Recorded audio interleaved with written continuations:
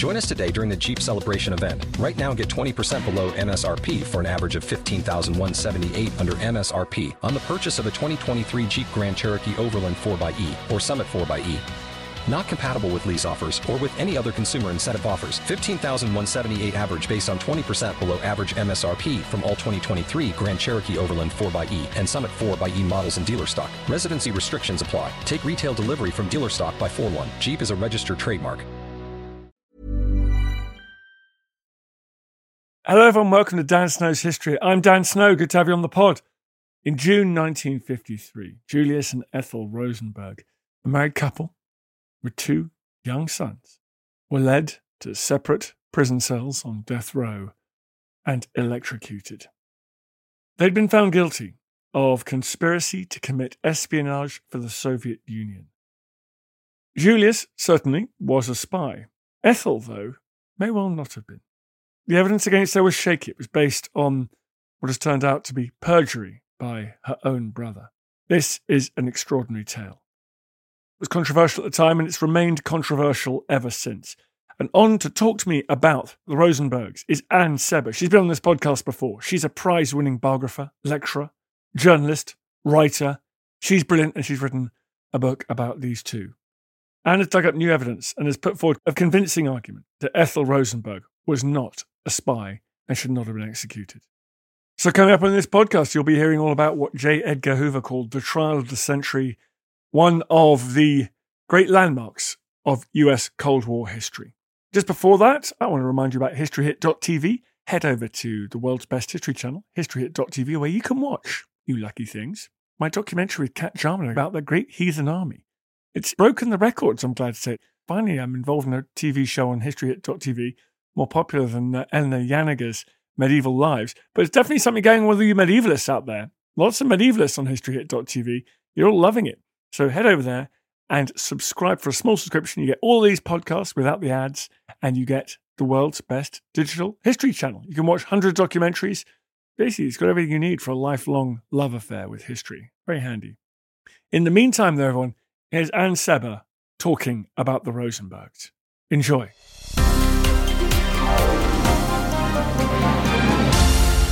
Anne, thank you very much for coming back on the podcast. It's a great pleasure. I love being Ethel Rosenberg's storyteller. Huge responsibility. Big responsibility. I think you're one of the first guests on the podcast, so it's very good to have you back. And you've been working in the meantime on this book.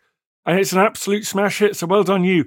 Ethel Rosenberg, why should people have heard of her? It's one of those names people have heard of, but they maybe can't quite place. Let's give it to everyone.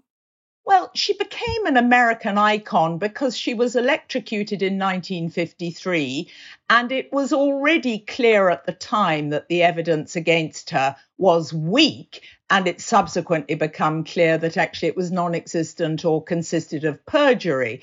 But even before that became clear, she was a mother of 37, and because her husband was electrocuted as well, she orphaned two young children. And the reason she's become an American icon is because the evidence was always clouded. And in the intervening 70 years, because it's 70 years since her death, it is clear that Julius Rosenberg, her husband, was a spy recruiter, if you like, but, let's call a spade, he was a spy. But Ethel was his wife. It's not a crime to have thoughts, beliefs, or even knowledge. What is a crime is positive action. And the American government did not have absolute proof of any of her actions. So she went to her death, and subsequently, they have always been known as the Rosenbergs, the spies. And what I've tried to do is really tell the story of Ethel's life. I'm not relitigating the trial, although I'm happy to talk about anything you want me to talk about, the trial and the evidence and the subsequent evidence that has emerged. This is the story of a woman, a wife, a mother, a daughter, and these extraordinary family dynamics, because the only evidence against her was the perjury of her brother David, who was a spy, who said, along with his wife Ruth, that he had witnessed Ethel typing up information to give the Soviets. So he was given a lesser sentence, his wife no sentence at all. And after he came out, he admitted that he didn't remember Ethel typing. Not only that, his grand jury evidence, which was only released in 2015 after his death, made very clear that when he was first picked up by the FBI, he said, my sister had nothing to do with it. Leave Ethel out of it. Not just because she's my sister. She really was not involved. So this was fabricated evidence that sent Ethel to her death. So she was born in 1915. Both Ethel and Julius were from Jewish immigrant families, weren't they? And they met in the heady days following the Great Depression. They met in the sort of Young Communist League, I guess, did they? Not quite. So Ethel was born in 1915 and lived in great poverty in a tenement flat on the Lower East Side. To live in a tenement means you have an outside bath, you don't have a loo. Her father was a machine worker with his shop in the front of the tenement block. But it was also the time of the Great Depression in the 30s. So although there was Roosevelt's New Deal and then a second New Deal, the seminal moment for Ethel was going to this extraordinary school on the Lower East Side, Stewart Park High School, which was part of the WPA, Works Association, that money was put in to help people like Ethel. So this opened her eyes. There was an Olympic swimming pool, there was a huge theatre, there was a huge library, and Ethel was a very bright child. But when she graduated in 1932, there was no money in the green glass household. And instead of going to college, which she could have done, college was just opening up for women, she had to go out to work. She took a secretarial course. And it was really the leap from school where she had learnt to act and sing, and she was very musical, and she taught herself to sing. I mean, that's an extraordinary story, how she sang at Carnegie Hall, completely self-taught, because she picked up a piano off the sidewalk and trained herself. At the second audition, she had to go back. And nonetheless, she could not indulge her love of music. She had to get a job. She worked as a secretary, and she got involved in the idea of a union. She fought for one. She had to go on strike. She lay on the pavement in order to stop the lorries coming into the packing company where she worked. And this was heady stuff for a young girl, not quite 20. And although she was sacked from her job, the new Labour Relations Board actually reinstated her and gave her money back. So I think these 2 points of teaching herself to sing and getting accepted in the prestigious Schola Cantorum and learning that a strike can have positive actions, they both fired her determination that actually there are things you can do for a better life. And what about her relationship with the man who would become her husband, Julius? So they met in 1936 because Ethel continued to sing at various communist events, fundraisers mostly. And at the end of 1936, Julius listened to one of those performances, and apparently he comforted her because she was nervous. And in the parlance of today, they became an item ever since. So they were eventually married in 1939. I think what needs to be said here is that Ethel was 2 years older than Julius. And so Julius still had to qualify from college. And clearly he was a bit lazy and maybe not brilliant. I mean, he was clever, but he was doing an engineering course. Again, not because engineering was his greatest love, but he thought that would be vocational and he'd get a job. But he failed a Spanish degree. So Ethel coached him. And this is where the typing is interesting because she typed up his notes. So clearly the family had seen Ethel help Julius type up his notes. And that's how the lie, the perjury that I referred to at the beginning, took root, because everyone knew that Ethel was a good typist. So she helped Julius get through his exams. The Rosenberg family were very happy to have Ethel as their daughter-in-law, and they were married in 1939, just before war broke out. So during the war, he joins up, and then how does he slide into espionage? Okay, so Julius had poor health. He had asthma and bad eyesight, so he wasn't allowed to enlist. But because he's an engineer, he's in demand. I mean, it should be said, well, 2 things about their relationship. First of all, it was the most passionate love story. And I really think that's terribly important for what happened subsequently, and very physical as well.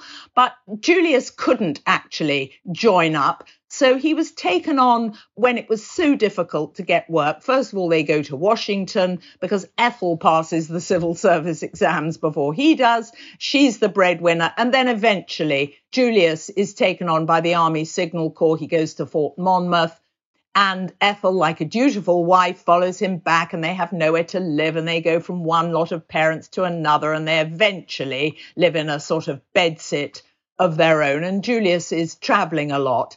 So the key years are 1939 to 41, when, of course, Russia was the enemy because of the Molotov-Ribbentrop Pact. But everything changes in 1941 when, as you know, Hitler invades Russia and also Pearl Harbor. America enters the war and Russia is an American ally. And then everything changes and suddenly the American people are being told, Russia's a wonderful country. You must go and watch films about the amazing Russian fighters and what the Russians are doing. So at that point, it was okay to support Russia. And Julius and Ethel were communists. I mean, I really think one needs to make no bones about that. They were communist supporters. And so they went to a number of these rallies. And at one of these rallies, probably in 1942, Julius introduces himself to Russian officials and says, look, I really want to help. Is there something more I can do? So because Julius has a number of friends from CCNY, City College, New York, many of them are left-wing communists, not all Jewish, he's in a good position to introduce a number of people who can pass useful information. And the Russians are very pleased, and they give him a code name. Liberal is his code name. That changes a few times, but he's clearly so keen, there's nothing they can do to stop him. So that's how it starts. And is he a big player? Does he matter in the history of the Second World War? Well, that's a really difficult question. No, he's not a big player. But I'm trying not to downplay the fact that he didn't pass on major atomic secrets. In some ways, that's not my argument. I don't believe in saying, oh, well, he didn't do big time spying, so let's let him off the hook. Spying is spying. I'm much more interested. I really am trying to tell Ethel's story and how she responded to having a husband who I'm quite sure she knew, she approved of, and probably encouraged in this activity insofar as she did anything. I mean, she was looking after two children. Her first son was born in 1943 in the middle of war. And that was really difficult for her because he was a difficult child. He didn't sleep. Ethel was not well. She had scoliosis. So they don't have much money. But Julius is happy because he's giving information. But no, it's not important information, but it's all useful. Now, everything changes, of course, at the end of 1944, when Ethel's brother, David Greenglass, the younger brother who was the idol of the family, is sent off to Los Alamos in New Mexico. So Los Alamos is where the Manhattan Project is happening, and the Manhattan Project is called enormous by the Soviets. So they already knew about it. In answer to your question, how important was it? But Julius really thought maybe he can help by introducing his brother-in-law, who's a lowly machinist with not enormous intelligence, but he can perhaps say who's working there. He can give ideas about what is at the camp. But this is disputed because in early 1945, there are documents that indicate Julius was actually let go because he had at least 8 people who were reporting to him. And the Soviets believed that actually his cover had been blown and it was not safe to use him. So probably Julius didn't do very much to encourage David other than to report that he was there and indicate that he could be useful. You're listening to Dan Snow's History. I've got Anne Seber on. We're talking about the Rosenbergs, the trial of the century. More after this. Imagine a millennium that laid the foundations for the modern world as we know it today, when kingdoms were forged, languages shaped, cultures created.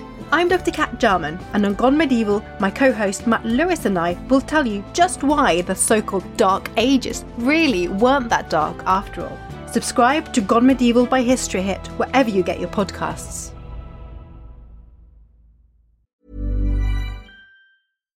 Here's a cool fact. a crocodile can't stick out its tongue. Another cool fact, you can get short-term health insurance for a month or just under a year in some states. United Healthcare short-term insurance plans are designed for people who are between jobs, coming off their parents' plan, or turning a side hustle into a full-time gig. Underwritten by Golden Rule Insurance Company, they offer flexible, budget-friendly coverage with access to a nationwide network of doctors and hospitals. Get more cool facts about United Healthcare short-term plans at uh1.com. Hi there, everyone. I want to tell you about a podcast that I think you'll like. It's called Mysteries at the Museum from Travel Channel. It's narrated by my good friend and host of American History Hit, Don Wildman. On Mysteries at the Museum, Don travels across the US to find objects that tell shocking stories of American history. You'll hear about the portrait linked to the first bank robbery in American history, and about the failed invention from World War II that became one of the most popular toys for kids. Uncover the secrets behind these incredible objects and learn about the history of war, science, crime, and everything in between. You're going to love this podcast, all about the remarkable objects in our treasure houses that are museums. Please go and check it out. Mysteries at the Museum from Travel Channel.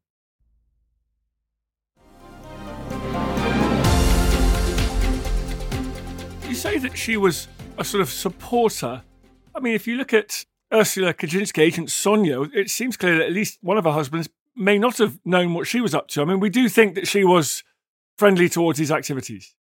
She was friendly and probably knew, but I really don't think she did any more than that. So of the Venona transcripts, which is what much of the post-war information is based on, although, as you'll know, it was Venona that really led to Klaus Fuchs, and Klaus Fuchs named Harry Gold, and Harry Gold then named David and Ruth. So the problem is that the US government did not want to admit they had this information because they thought it could lead to other people. But of the 3,000 transcripts, only 19 refer to Julius and Ethel, only 2 sort of mention Ethel. One mentions Ethel by her name, Ethel, and the other refers to her as Julius's wife.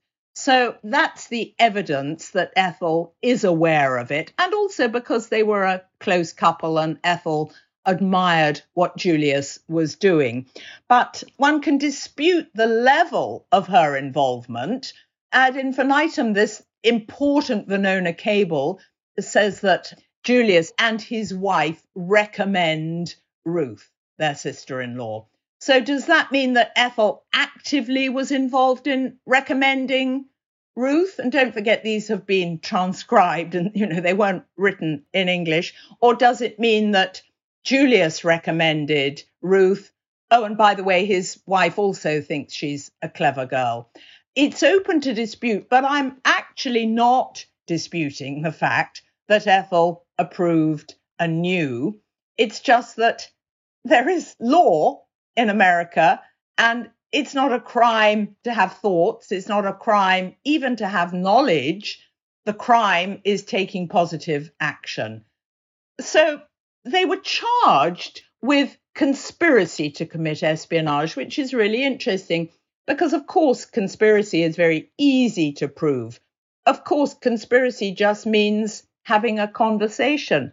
But during the trial, the word treason was regularly mentioned by the prosecution, and the judge in his summing up also accused them of treason. And had they been charged with treason, it would have been a completely different trial because you need different sort of evidence, certainly 2 pieces of evidence. And yet, in the oral indictment, this is what the jury was led to believe they were judging this couple on.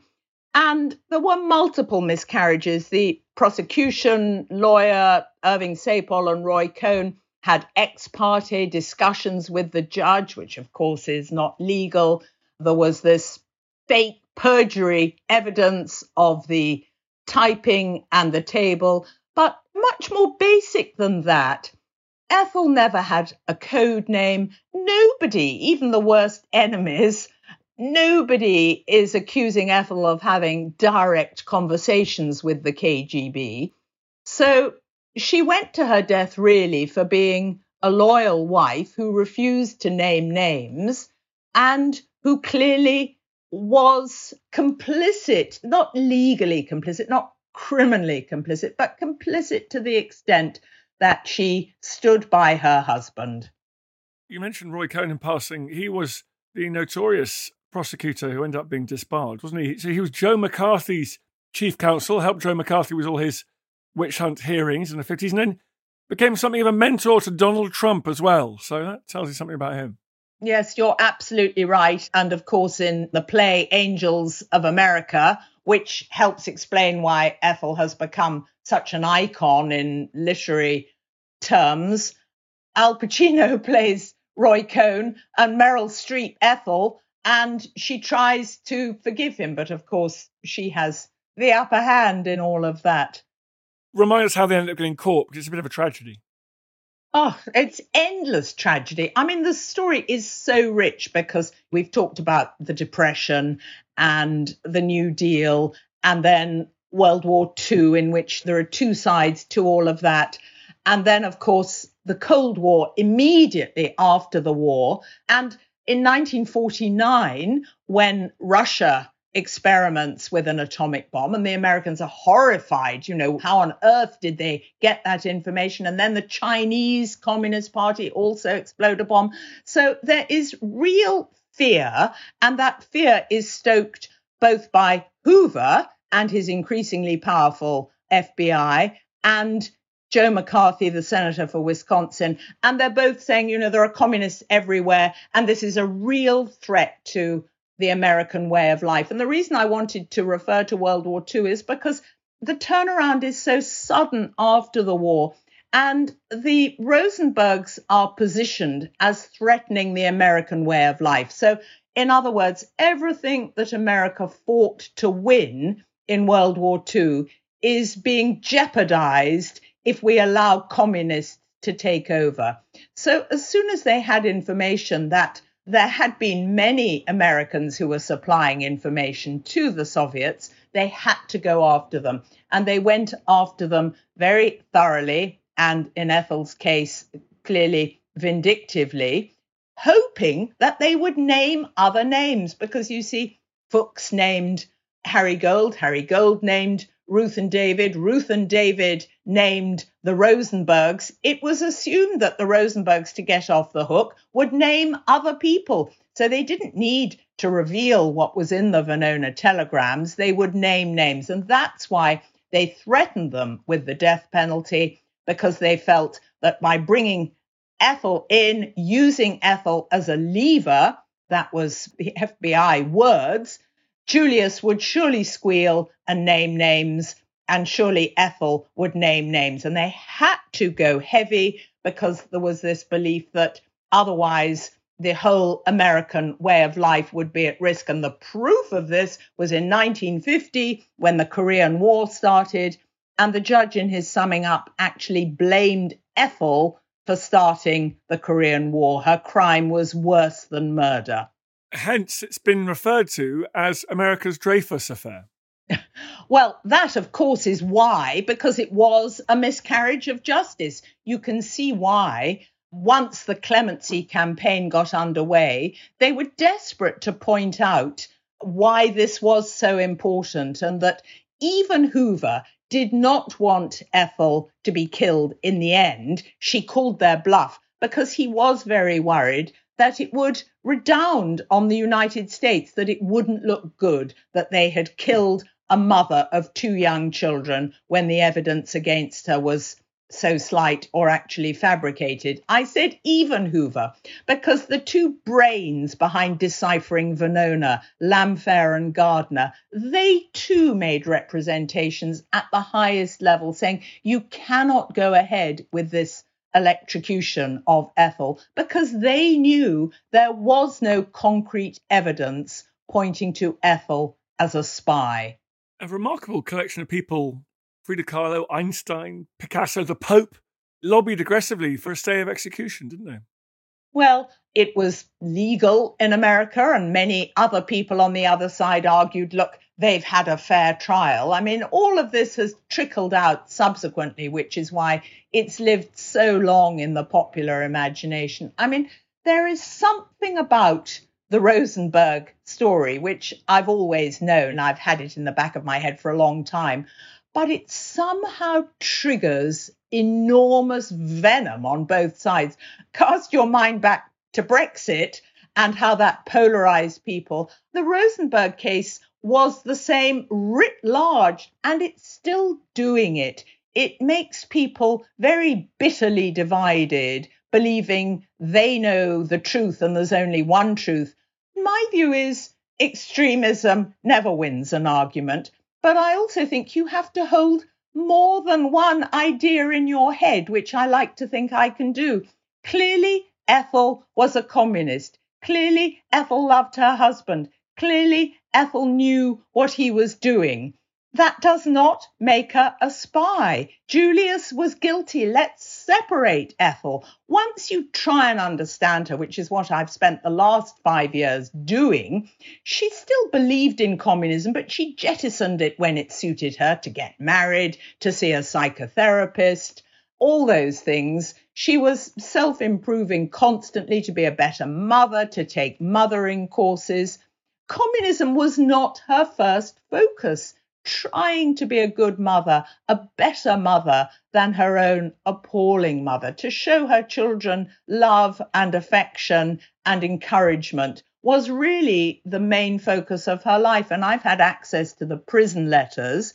And although some of those were written for public consumption, the ones that are written to her children and to her lawyer, and many of those to Julius, are so extraordinary in revealing what was going on in Ethel's mind that it's actually a much more complex story than this binary version of events.